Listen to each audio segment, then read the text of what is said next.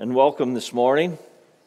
And what a weekend to celebrate, Memorial Day weekend.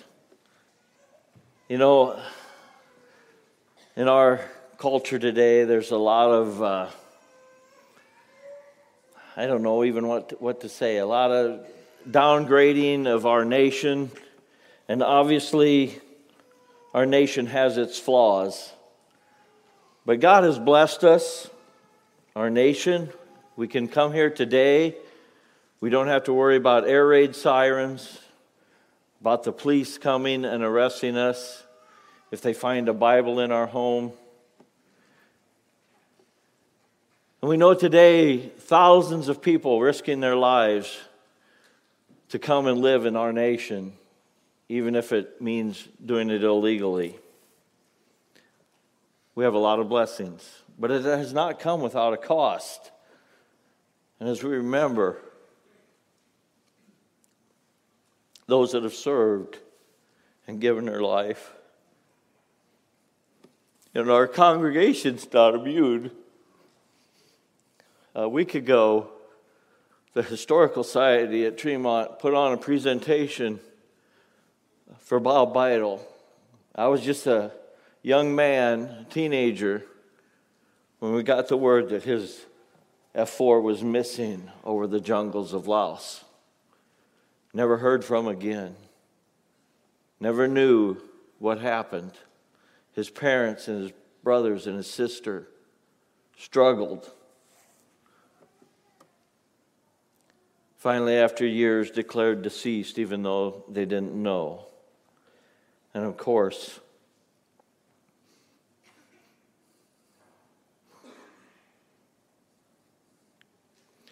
we remember Daniel volunteering to serve and then not coming home. Let's pray. Lord, we do pray for Dwayne and Elizabeth and Adele, Lord, and their families. Bring comfort to them. And while we celebrate, they remember loss. Be near to them. And for the Beidel family, Lord, the ones that are left, we remember them too. And for all those that have had a family member, a loved one, a friend, give their lives in service for our country. Lord, we do pray for our nation. We pray that we could repent and return to you, Lord.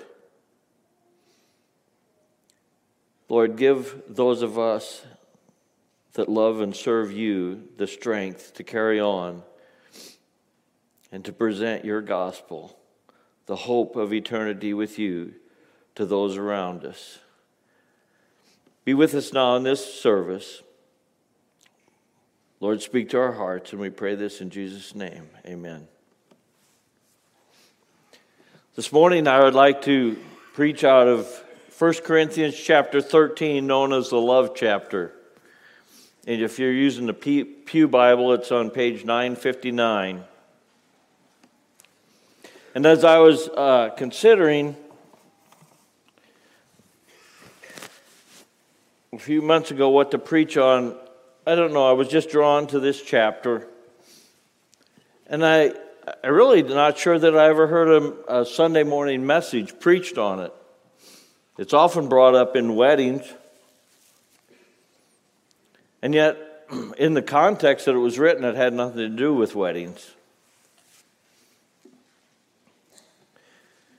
It's written in Paul's first epistle to the Corinthian church. And he has this little chapter sandwiched between chapters 12 and 14 where he is discussing the body of Christ, the church, and all the diversity and differences and conflicts and I'm this and I'm that and I can do this and and the struggles that we have, and he sandwiches between expounding on the differences and the diversity of the church. Right in the middle, he puts this beautiful chapter.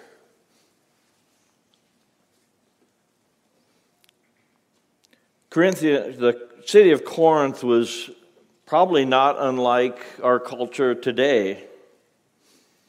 They had a lot of wealth. There's a lot of immorality. Anything goes. Idolatry. And so there was a lot of issues in this church.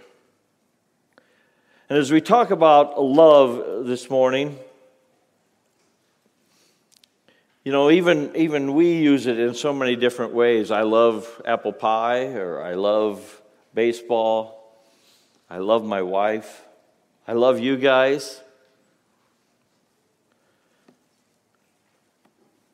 In the Greek, there was also many different words for love.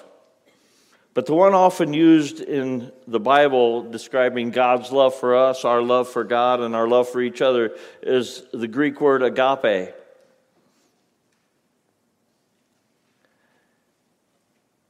And I read a definition of agape, and it says the deep and constant love of a perfect being towards entirely unworthy objects.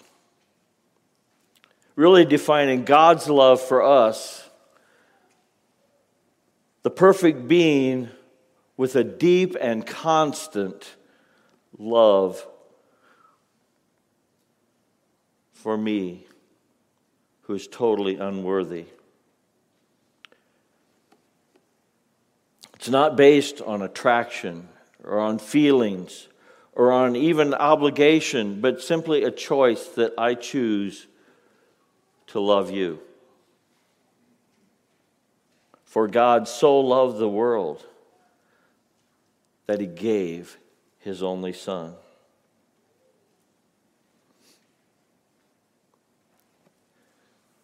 But it's more than just this morning as we read this, the definition of love, kind of the description of love, what it looks like in practice.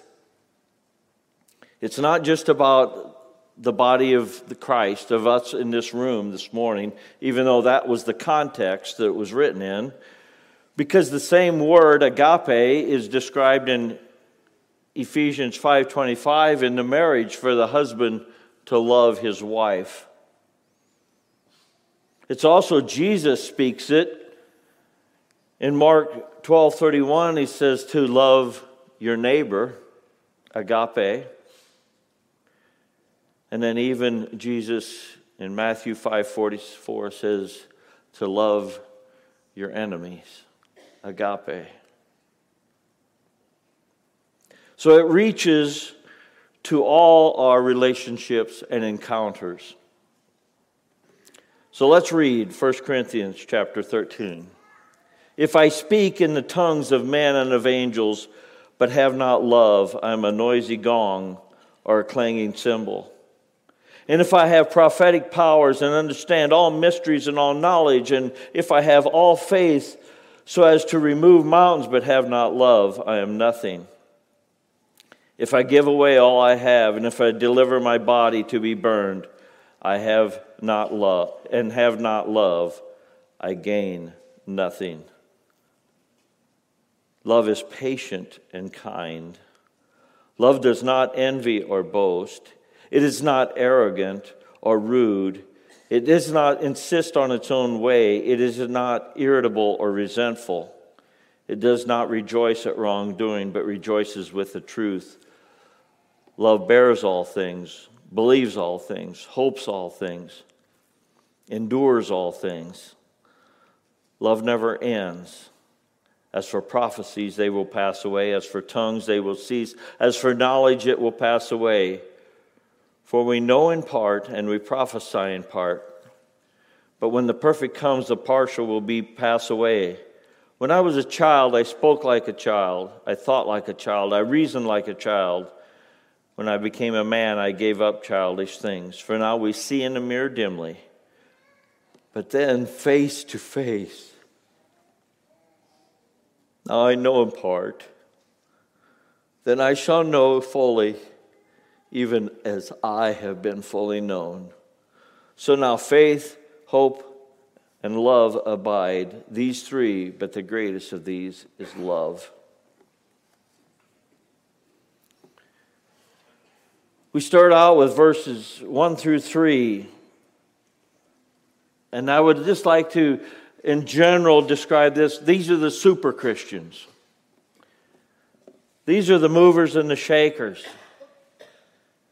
These are the guys that lead the church and start ministries and write books and do podcasts, and they're great influencers on social media for Jesus. They do it all. They speak in unknown languages.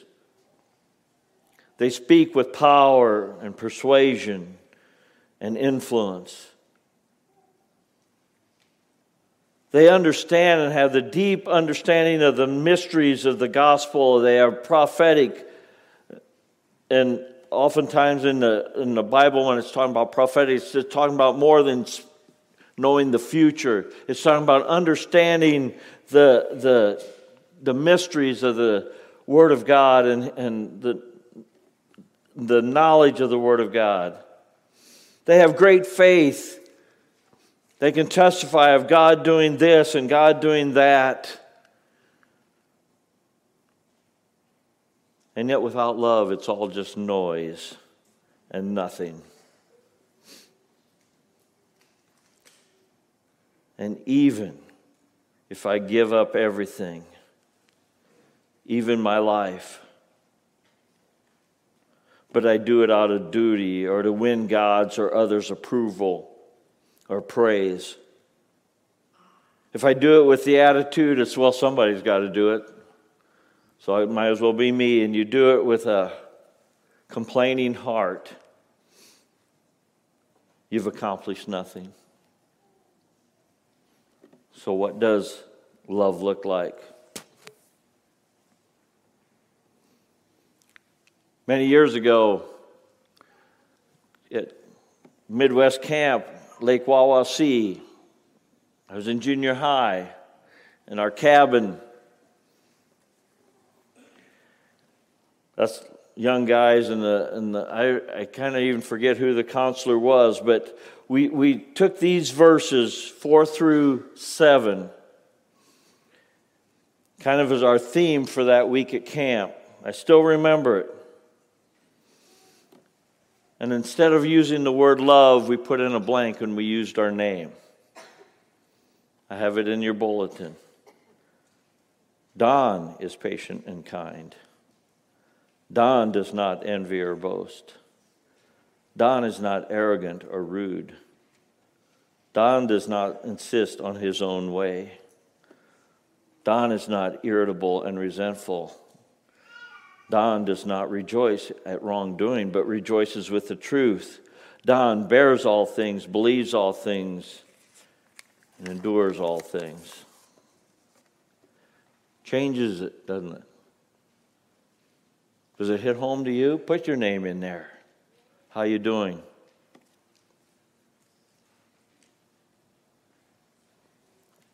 Love is patient and kind. Proverbs 15:1, a soft answer turns away wrath, but a harsh word stirs up anger. How do you respond when things aren't going your way? Are you patient? Do you respond with patience and kindness? What words do you respond with? What tone? You know, we can say the right thing, but if our tone and our body language speak something else, it's not love.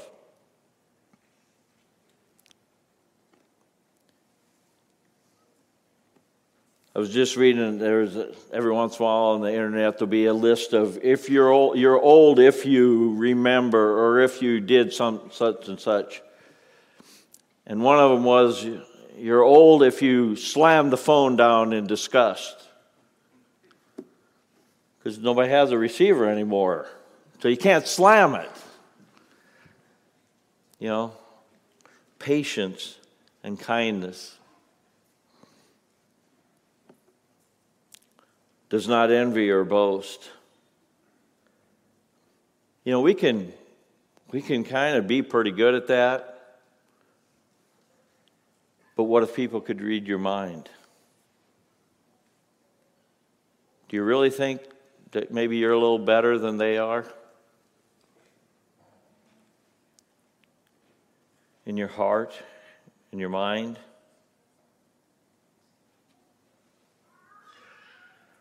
Luke 6:45 says, "For out of this, the abundance of the heart, his mouth shall speak."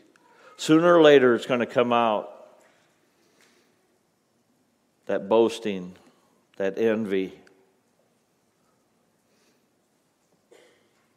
It is not arrogant or rude.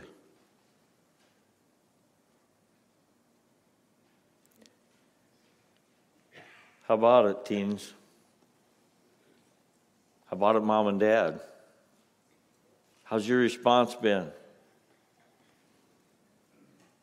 about in school, when your teacher asks you to do something? When the coach? When your boss? When your employee responded wrong? In your home, in your marriage?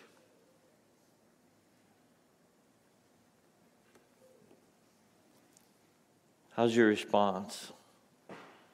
Is it rude? Do you respond with arrogance? Nobody's going to tell me what to do.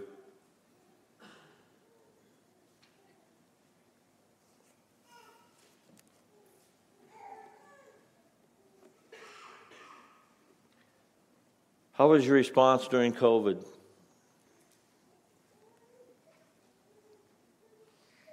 How's your response when somebody asks you to do something you don't want to do? Does not insist on its own way. Proverbs 21:2, "Every way of a man is right in his own eyes, but the Lord ponders the hearts." See, it's really easy since my way is right? I got it figured out. Then I need to insist, I need to coerce, I need to pressure, I need to badger, I need to arm twist. Matt, twist the arms. For people to see it the right way, my way. We get pretty good at that. Passively, aggressively insisting our own way.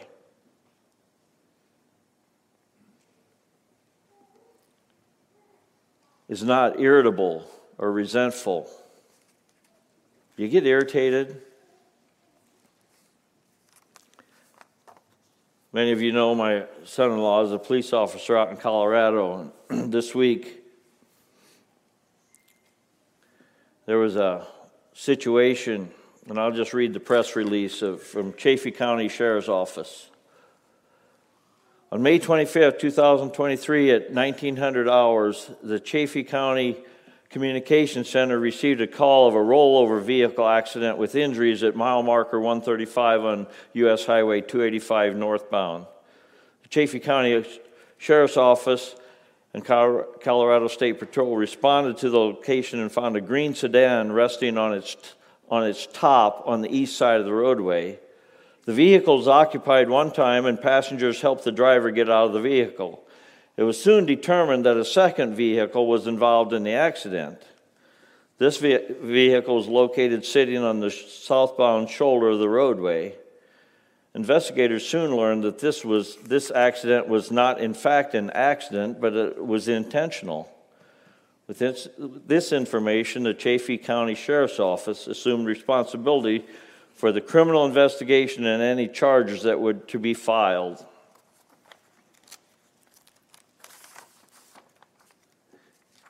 It was determined that the driver of the red sedan was traveling northbound on Highway 285 behind the green sedan vehicle, the victim vehicle. The driver of the red sedan stated that the green car would not get out of his way, and after several attempts to get the green vehicle to move, he used a PIT maneuver, that's pursuit intervention technique, a police maneuver used to disable vehicles in high-speed chases, forcing the vehicle off the roadway. The suspect stated that he had to use the restroom badly and needed to get the green vehicle off the road.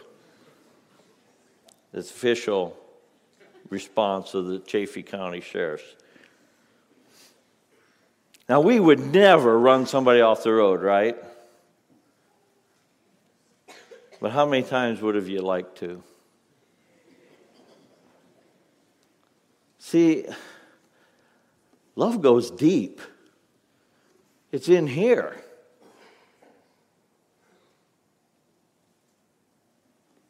That's what we're talking about this morning. It goes beyond even our actions. It's in our heart.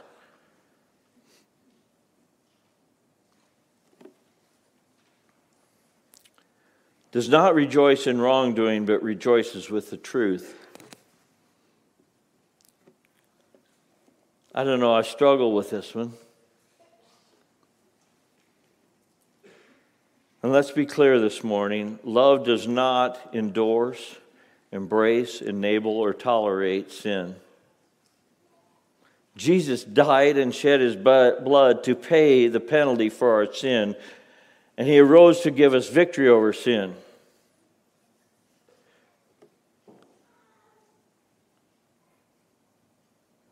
But we, as we stand against sin, do we do it with love in our hearts? Or maybe anger and hatred? See, we can be right and present our rightness in a very wrong way. And we are faced every day in our culture, in our society. If I remember right, Micah's preaching next week on gender. Is it next week, Micah? A couple weeks. In our society, and if you state what is right, you're called hateful. Can we do it in love? Can we present truth in love? Matthew 10:22 makes it very clear. Jesus said, "You will be hated by all for my name's sake."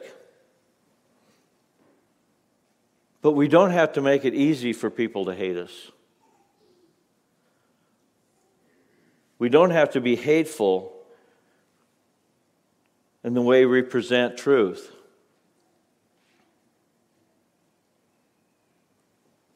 Sometimes when I see people standing for truth, for the gospel, and they're doing it in an unloving way, it breaks my heart.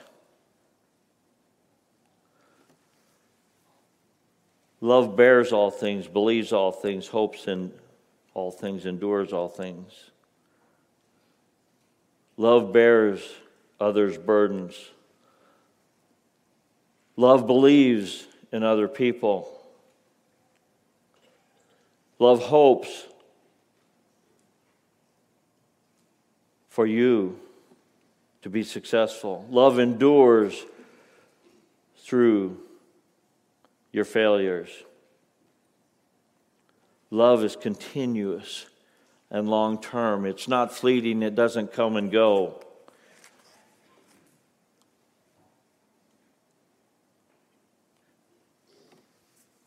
When you go to bed tonight, can you say these words? Today, I was patient and kind. Today, I did not envy or boast, even in my heart. Today I was not arrogant or rude. Today I did not insist on my own way. I was not irritable or resentful. Today I did not rejoice at wrongdoing, but I rejoiced in the truth. Today I bore your burdens. Today I believed in you. Today I hope for your success, and for today I endured all things. Can you pray that tonight? Did you pray it last night? You know the seriousness of this? 1 John clearly states in chapter 4, verse 8, anyone who does not love does not know God. This isn't an option for those of us that have given our life to the Lord and claim Him as our Lord and Savior. This isn't an option. Love's not, well, just when it's convenient or just when I agree with people.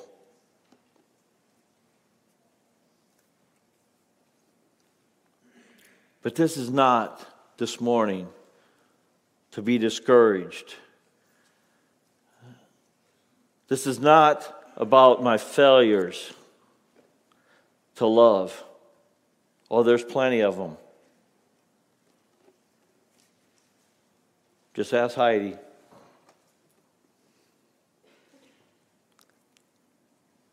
This is about growth, about growing in love.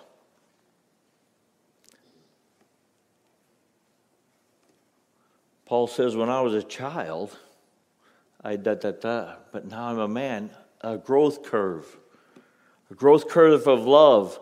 You know, as Paul was writing this, I wonder if he was thinking back. In Acts chapter 15, we see Paul and Barnabas had been ministering together and going out and sharing the gospel together, loved each other, great brothers. And they had a disagreement. The Bible calls it a sharp disagreement. Some of the Greek connotations was there was anger involved. This was not 1 Corinthians 13 going on between Paul and Barnabas. And as Paul was writing here about when he was a child and then has become a man, I wonder if he was thinking about that. His failures. His failure to love his brother Barnabas in a way God wanted him to love. See, we're on a growth curve for this. And how do we love? How can we grow in love? We can grow in love as we grow and mature and understand how much God loves us. For God so loved that He gave His Son. I remember 41 years ago in a few days when our firstborn son, Caleb, was born. And I wondered, how would I love this little person? And I never forget holding him in the delivery room, and he was mine. Man, he was mine. And at that moment, I would have given anything. I would have given my life to save his. Do you think God didn't have that love for His Son?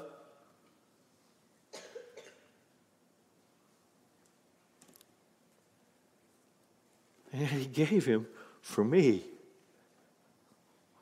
Can we comprehend that? How many of you could see your child nailed to a cross for somebody else's sin, somebody else's crime? For God so loved me that He gave His only Son, Jesus, that I could have eternal life if I believe in Him. That's how we can love others. When we can make that reality in our hearts and in our lives.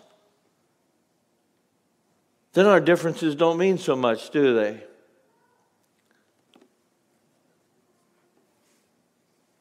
For God showed his love for us in that while we were still sinners, Christ died for us. 1 John 4:19, we can love because God first loved us. Romans 5:5, God's love has been poured into our hearts through the Holy Spirit, not something we can do on our own strength. You see, the prophecies, the knowledge, the preaching, it's all incomplete and imperfect.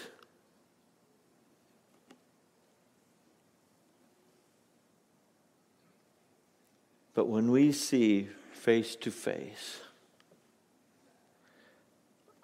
as I was preparing this, I just think, isn't this the glory of heaven, of eternal life? When we get to heaven and we see face to face Jesus and God, and we understand and clearly see his love for us, and we live eternally in that love, how can it get any better than that?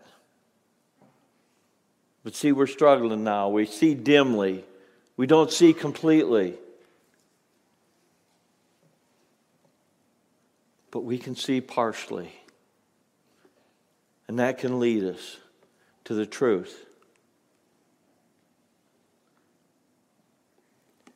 Then I shall know fully, even as I am fully known now. God has my hair, and it's easier for me, has my hair numbered. That's how much he cares for me. He knows my dark thoughts and my failures, and he still loves me. And even while I was living in rebellion against him, he died for me. Can we love each other?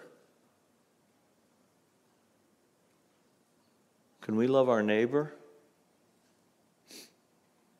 Can we love our enemy? Lord Jesus, sometimes as we really examine our hearts, we can feel like a failure because we fail so often. And yet, Lord, you are growing us. You are growing us in your love. Lord, reveal yourself to each one of us in a special, deeper way that then we can love others in a special, deeper way. Forgive us where we fail, Lord, and grow us. I pray this in Jesus' name. Amen.